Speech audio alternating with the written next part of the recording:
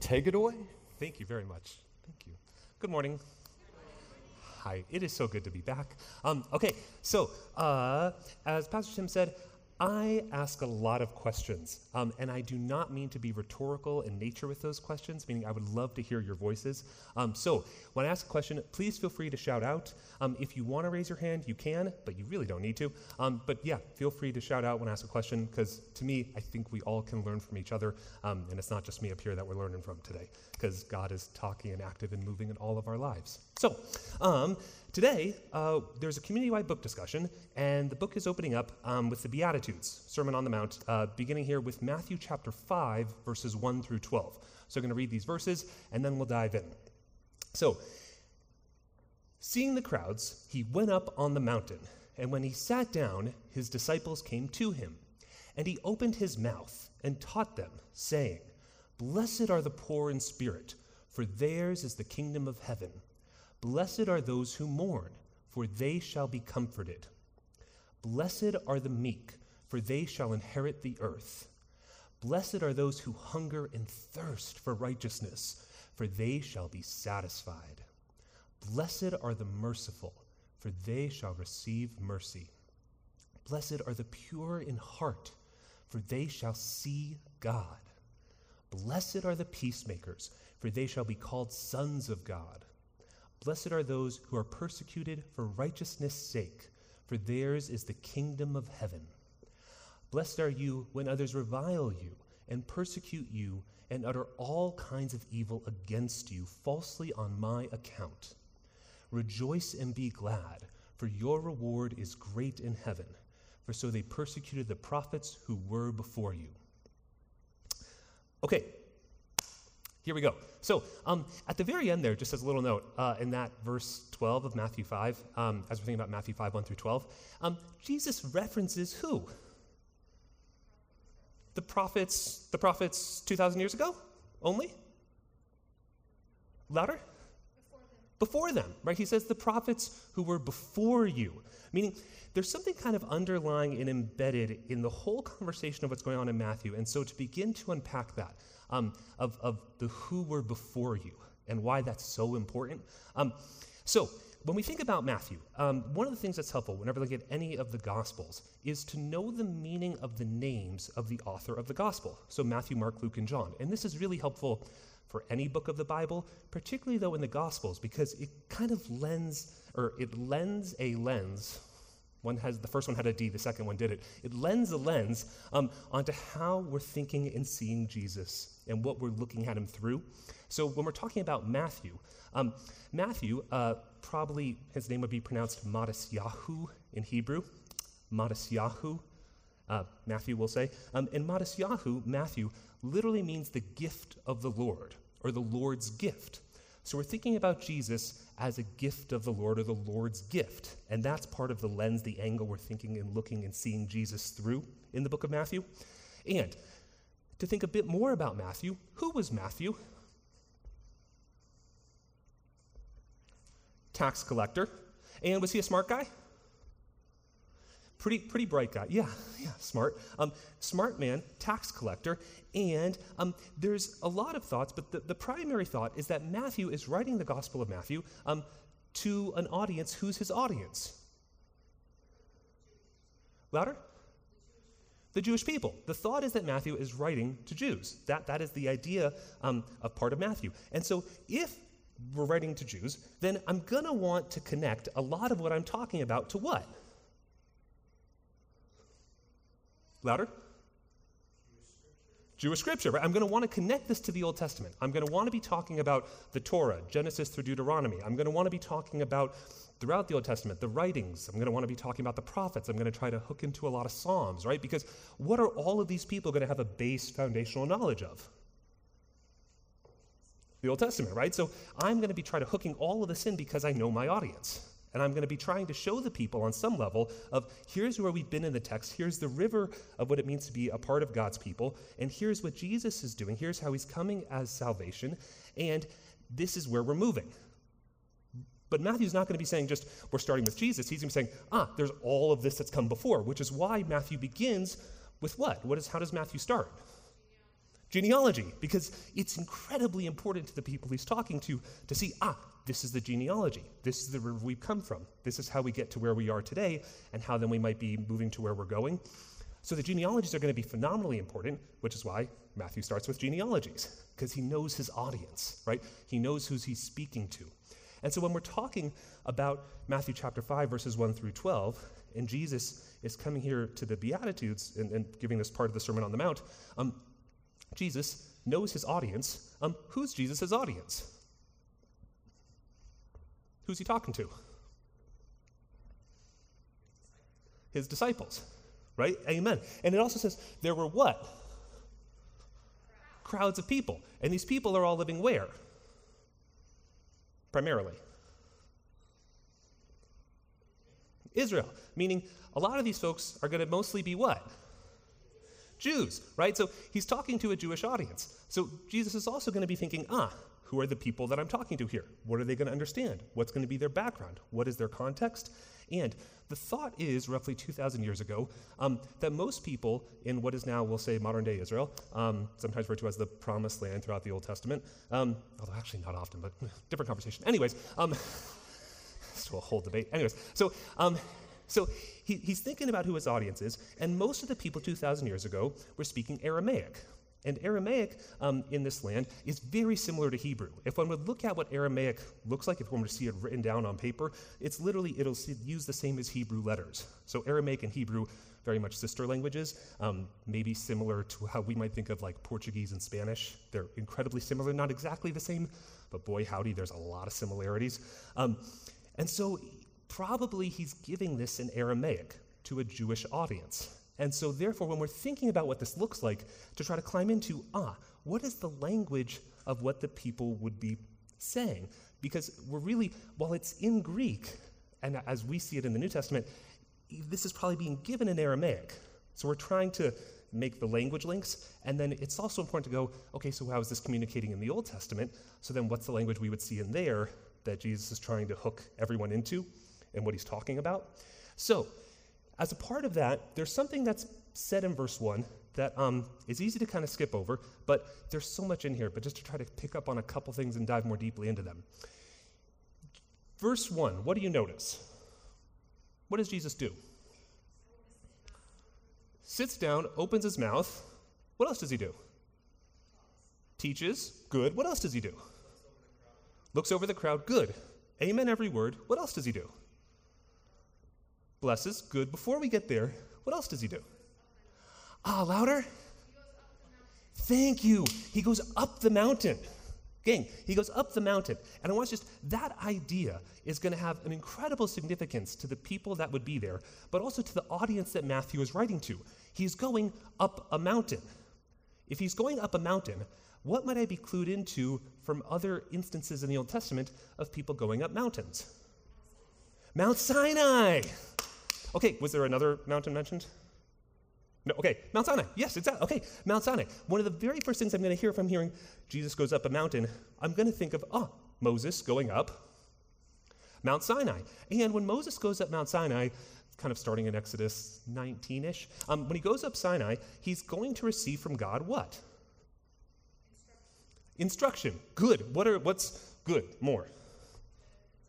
10 Commandments. Good. What else? Yeah, it says he sees God, and someone in the first service had a very funny comment, because when he sees God, he comes down the mountain, he is what? Terrified and glowing. And someone said he got a really bad sunburn. It's like sunburn, sun glow, and yeah. Anyway, okay, yes. So seeing God, he's sunburn, glowing. He gets the 10 Commandments. What else does he get up there? Instructions for how to build the tabernacle. Good, right? God's indwelling presence in the center of our community. How are we going to build this thing? Moses gets it on Sinai. Good. And a third thing Moses gets on top of Mount Sinai, it'll say?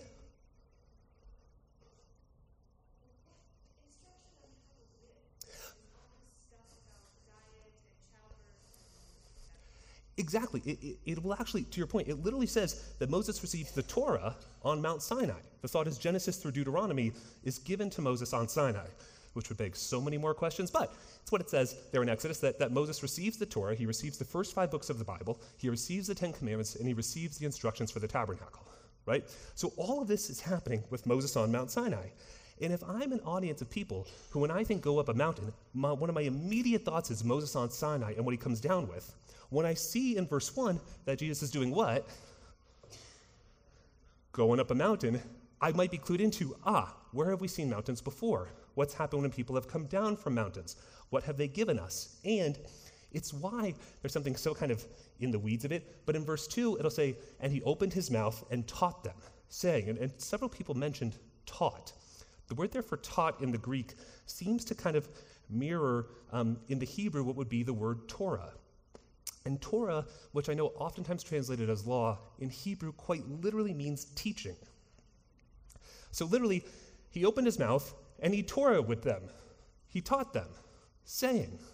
And so there's this whole kind of, what is Jesus doing here? What is Matthew hooking into? What are the connections being drawn for the audience? And what would they have heard both in the day and then the people reading the book of Matthew? And so here comes Jesus. He's going to teach. He's going to bring the Torah. He's going to bring the word of God as he's going up the mountain for the people.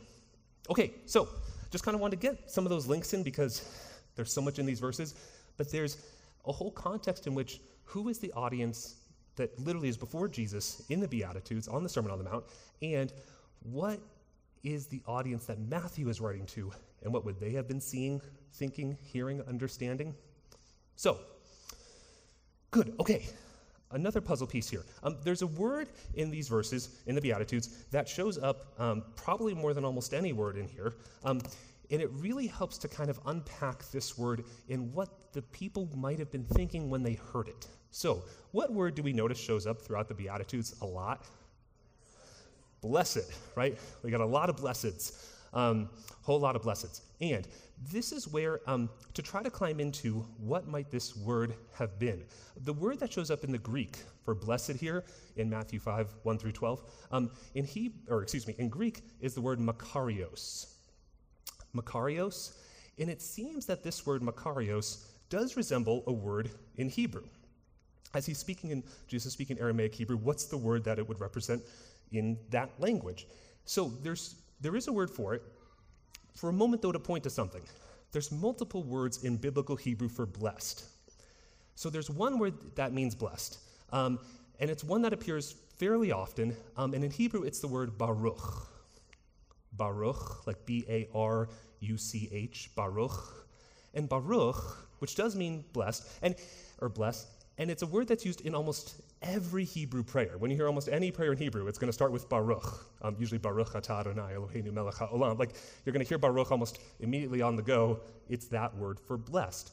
And that word for blessed shows up in a lot of places in Scripture. Some of the more prominent ones we might be familiar with in Genesis chapter 12, verses 1 and 2. The Lord will say to Abram, go forth from your native land, your kindred and your father's house, to the land that I will show you. And in verse 2 will say, I will bless you, and you will be a blessing. The word there in verse 2 of Genesis 12 that the Lord is saying to Abram is that word Baruch, blessing. The word shows up again very prominently in Numbers chapter 6, where we're talking sometimes referred to as the priestly blessing or the Aaronic blessing, where it begins by saying, the Lord bless you and keep you. The Lord make his face shine upon you, and goes on. That word, the Lord bless you, is again the word Baruch, blessing. And that is one of the Hebrew words for blessing. And it's probably not the word that Jesus is using here in Matthew chapter 5, verses 1 through 12. It's probably a different word in all likelihood that he's using in Matthew 5. So just want to kind of point to, there's another word for blessing. Not all the words blessing really have the same idea. And that's not really the word that's really being used here. That Abram, Genesis 12:2, that Numbers 6 priestly blessing, different idea around blessing. This idea for blessing probably more represents in Aramaic/Hebrew the word ashrei. Ashrei. And ashrei does mean blessing. It also literally is sometimes translated as happy. Blessed or happy. Now, for a moment, because I want to dive into what this idea of happiness is really thinking in Scripture, but before we do that, when we think of the word happy, what do you think about? What conjures up when you hear the word happy? Smiling. Good. What was that? fulfillment. Ooh, that's going to be helpful. Okay, yeah. Okay, smile, fulfillment, good. Happiness sometimes we think of as being a what? A feeling or an emotion. And that feeling, that emotion can be very what? Louder? Transient. Ooh. SAT word. Okay, transient. Okay. Can be very transient. Right? Meaning it can be wildly dependent upon my what? My mood and my circumstances. So depending on my circumstances, I might be happy, I might be smiling. But other times, if my circumstances, sad, because they've changed, right? So happiness can be very transient, right? Very fleeting, here one moment, gone the next. And that is, I think, how we think of happiness. I want to suggest our Bibles are thinking about happiness quite differently. And this idea of what it means to be happy, blessed, the Hebrew word ashrei. And it's not necessarily thinking just an emotion, a temporal feeling that's very transient in nature or dependent upon circumstances.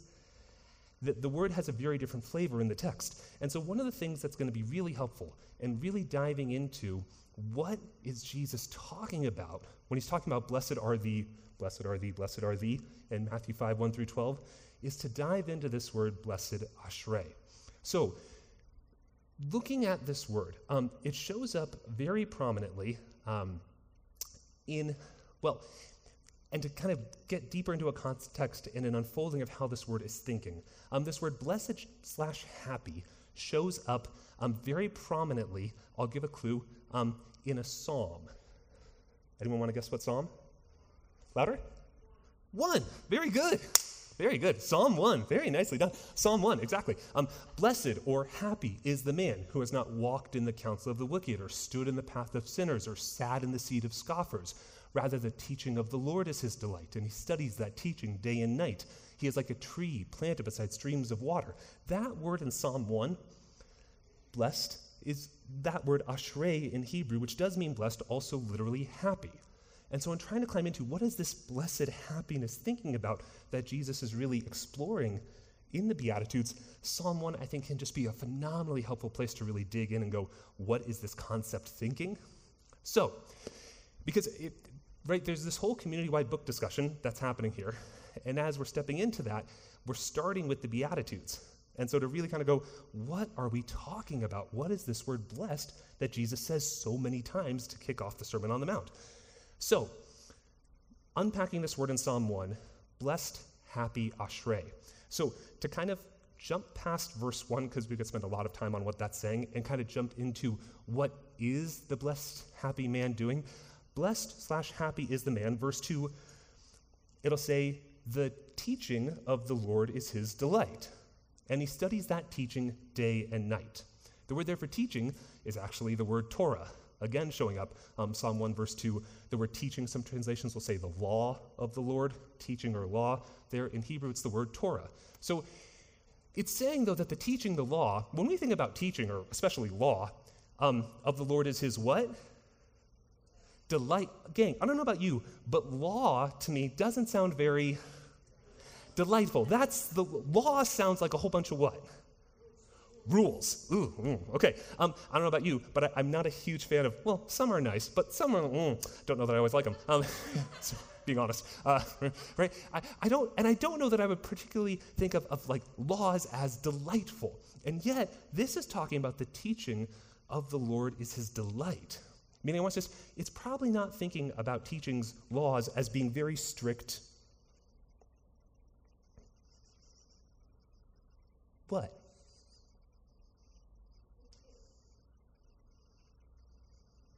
Probably not thinking about laws as being very strict. Rules that I kind of have to, obey, yeah, or else. I want to just, this is thinking about teachings, Torah, as being what? Life-giving, right? There's something in here that we can what? It's life-giving. It's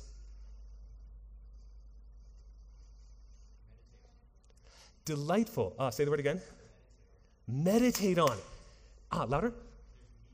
There's meat to it, right? It's not just some constraining, I'm just so held back rule. There is something delightful. There is something life-giving. There's something to meditate, chew on. You said, Holly Ann? Delightful to this. And that's where, to try to climb into what this might be talking about, right? Because it says that you're delighting upon the word of the Lord, that it's life-giving.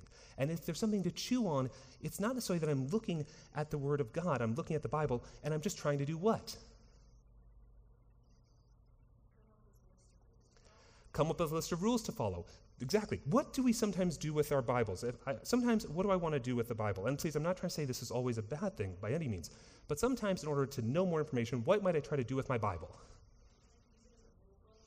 Use it as a rule book. Well, how do I know the rules of the book, though? What do I have to do first? Read it. So sometimes I want to suggest what we do with our Bibles is we just try to read through as fast as we can, and then we're going to get all the knowledge of what all the rules that I should do are, and then we'll have all the rules and we'll be done. Right? But I want to just actually, what Psalm 1 is talking about is what am I doing with the teachings of God? What am I doing with God's word? Studying it. And it's literally that word in verse 2. It literally says, most will say, the teaching of the Lord is his delight, and he studies that teaching day and night. But you said the word that they're using there, sometimes also translated as meditates on the word of the Lord day and night. In that Psalm 1 verse 2, I'm really studying it. I'm thinking about it. The word there that they're translating in Psalm 1 verse 2 for I study it day and night or I meditate day and night, the word there in Hebrew is the word yeh-geh. Yeh-geh, which is really fun to say. Yeh-geh. And yeh-geh is what they'll translate as studies or meditates. The thought of this word, though, in Hebrew is yeh-geh is in all likelihood, it's an onomatopoeia, meaning bless you. The word is literally the sound that it makes, and that's the thought of the word. And so the thought of yeh-geh is almost like uttering under my breath. Like it's something that I would be meditating on all the time, studying continuously, and just really muttering under my breath, almost muttering to myself. Meaning the idea of the teaching of the Lord is his delight, and he studies, meditates, utters to himself day and night, is that this is something I am doing what with? What am I doing with the teachings of God? Louder? I'm internalizing them. Okay, good. I'm internalizing them. Good. More.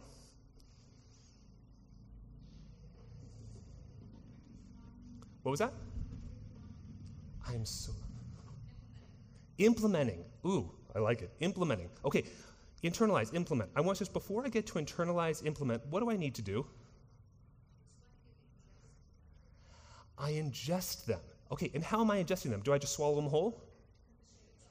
I'm chewing on it, right? I'm really turning it over in my mind. What does this mean? What is God saying? What is God communicating in this? Meaning, and please, again, I'm not trying to say it's a bad idea. Just the notion of, I'm just going to read through the whole Bible and figure out what it all means.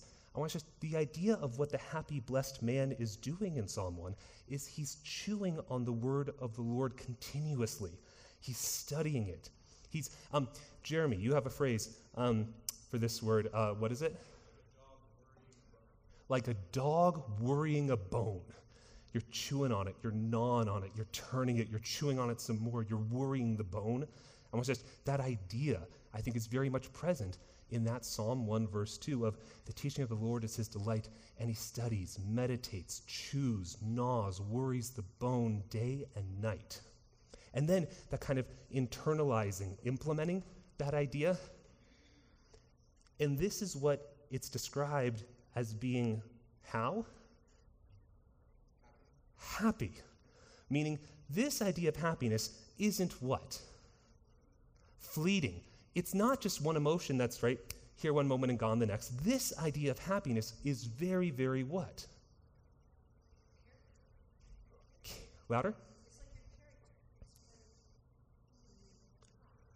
It's your character. It's a part of who you are, right? This is something that would be therefore very, very what? Louder? It would take a long time, absolutely, a lifetime.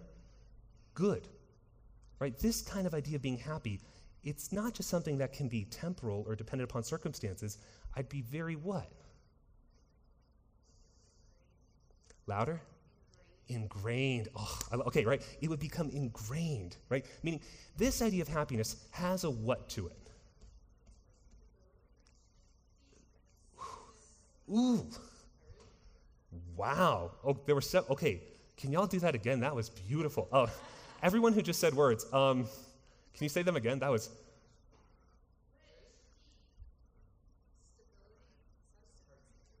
Heartbeat to it. Oh my gosh, that was gorgeous, right?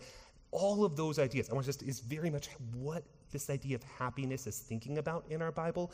This concept of happy, blessed, ashrei, is really more the idea. And it's why in verse 3, it says, blessed, happy is the man. He will be compared to, it'll say, he is like a tree planted beside streams of living water. Meaning, this happy, blessed man has what? Roots, meaning he's not just going to be able to be blown away and blown about by whatever's happening in the world. And I want to suggest Skye, in this first chapter of the book, seems to be doing a couple of times pointing to there's a lot of distractions in life. There's a lot of things that can kind of pull us all different, many kinds of ways, and things that sometimes we find purpose and meaning in. And it's not therefore to say those things are inherently bad. How are we engaging with them? How are we relating to them? Are we putting our identity in those things? Or are we putting our identity in God? Are we grounding ourselves in His Word? Are we chewing on it, gnawing it, worrying the bone, meditating it day and night? And that's, I want to suggest, what Jesus is talking about here, happy, blessed. And He is like a tree planted beside streams of living water. And just, it's a little thing, but it's really helpful when looking at Psalm 1. The word that they're translating as planted in Psalm 1, verse 3, that word planted, actually in Hebrew, would be more literally transplanted. So happy, blessed is the man. He is like a tree transplanted beside the streams of living water, which gives that a whole flavor, but that would be a whole nother study. But just to kind of point to, if thinking about what is the concept of a happy, blessed man looking like, that idea would be there. And I want to suggest, when Jesus is saying these words in Matthew chapter 5, he knows his audience, and he's probably using this word ashrei in Aramaic/Hebrew with the people, and they would immediately go, where do I know this word? Where have I heard this word before? What's the context of this word? How is this word thinking working? And the majority of people 2,000 years ago, when they would pray, how would they pray? What would they use to pray?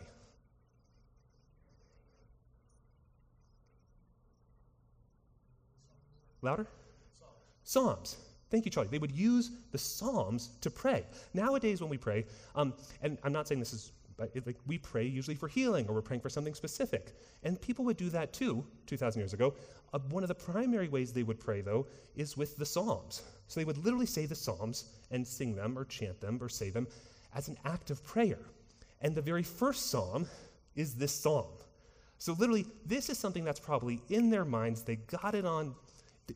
Even if one wasn't able to read or write, you would hear the psalm, you would know the psalm, this is what you would pray.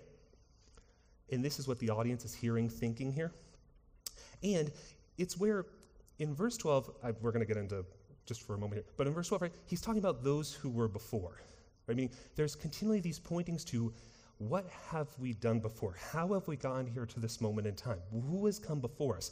And what can we learn from that as to where we might be going forward and how we might be treated? And so I want to suggest in the Beatitudes, because what's about to follow, and even towards the end of these verses, are some difficult things that Jesus is going to be introducing the people to, and some hard wrestlings that are going to be asked of people to follow him. He starts off, I want to suggest, and he's going to connect a whole lot of things to people that they would understand, that they might be familiar with. So when he's in the Beatitudes, he's trying to cue the people in.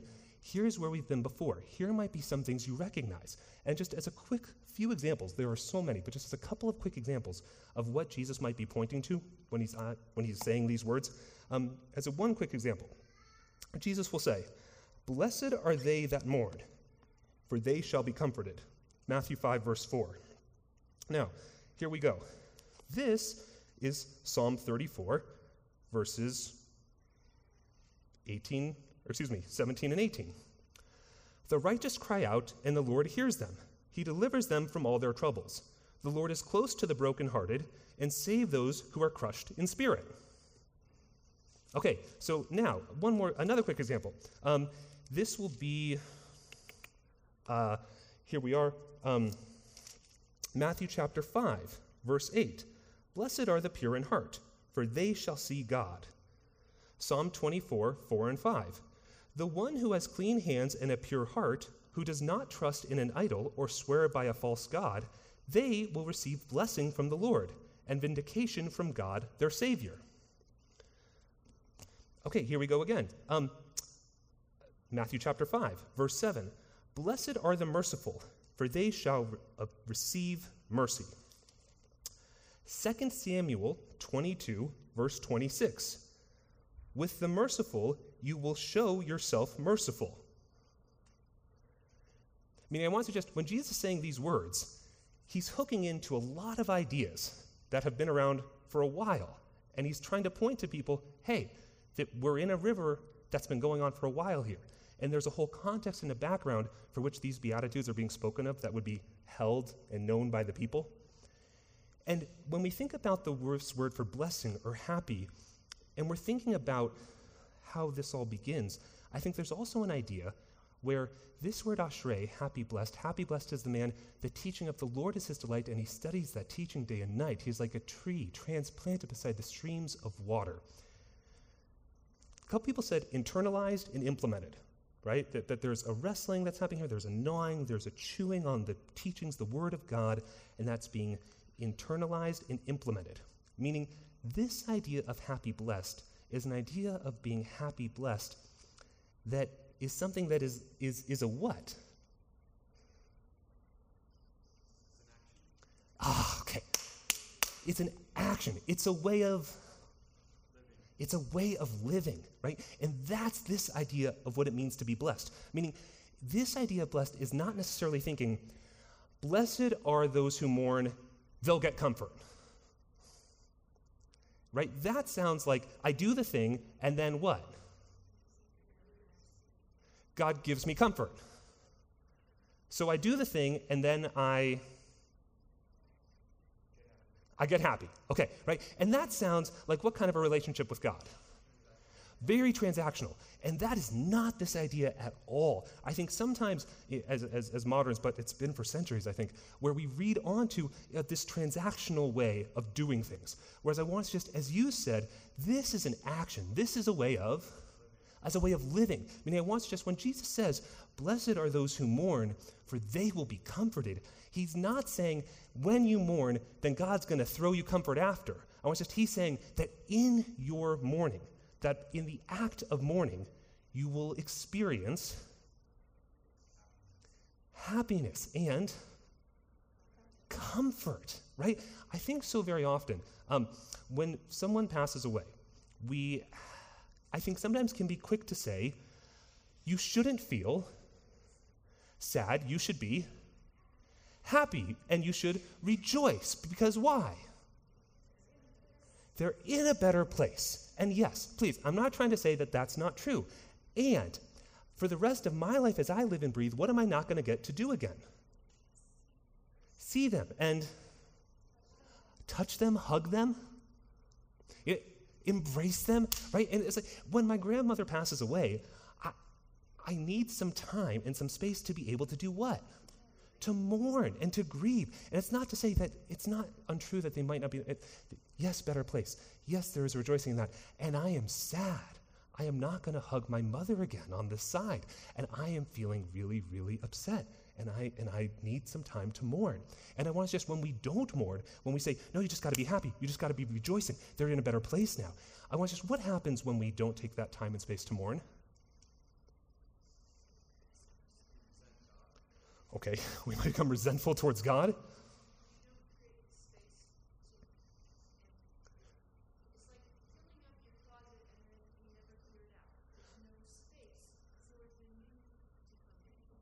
Okay.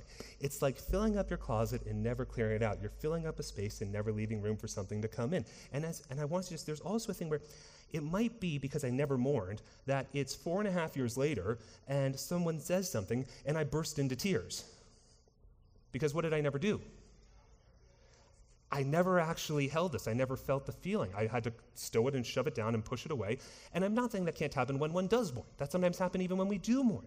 But the idea of mourning equals bad, or there's no comfort in mourning, what Jesus is trying to point to is that in the action, in the living out of what it means to mourn, there will be comfort. It's not something that's just a result that I get after the fact. It's in the living out of what it means to live this way that there is comfort in mourning. And that's kind of at the heart of this, that this is not some kind of transactional list of I do the thing and I get the thing, that this is an invitation of how do we live in a happy, blessed way where we're continually gnawing and meditating on the Word of God constantly that grounds us and roots us in something deeper and bigger than ourselves. Okay, I know we've covered a lot of ground in a lot of different directions. Any questions, comments, thoughts on anything we talked about this morning?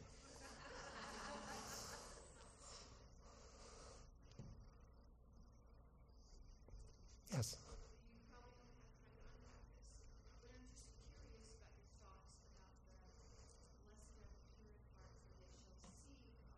Mm-hmm. Yeah. Uh-huh. Yeah, okay. Yeah, we would need more time. But it might be helpful to unpack the word pure. Because there's a word in Hebrew that probably corresponds with the word pure, and that, would be very helpful.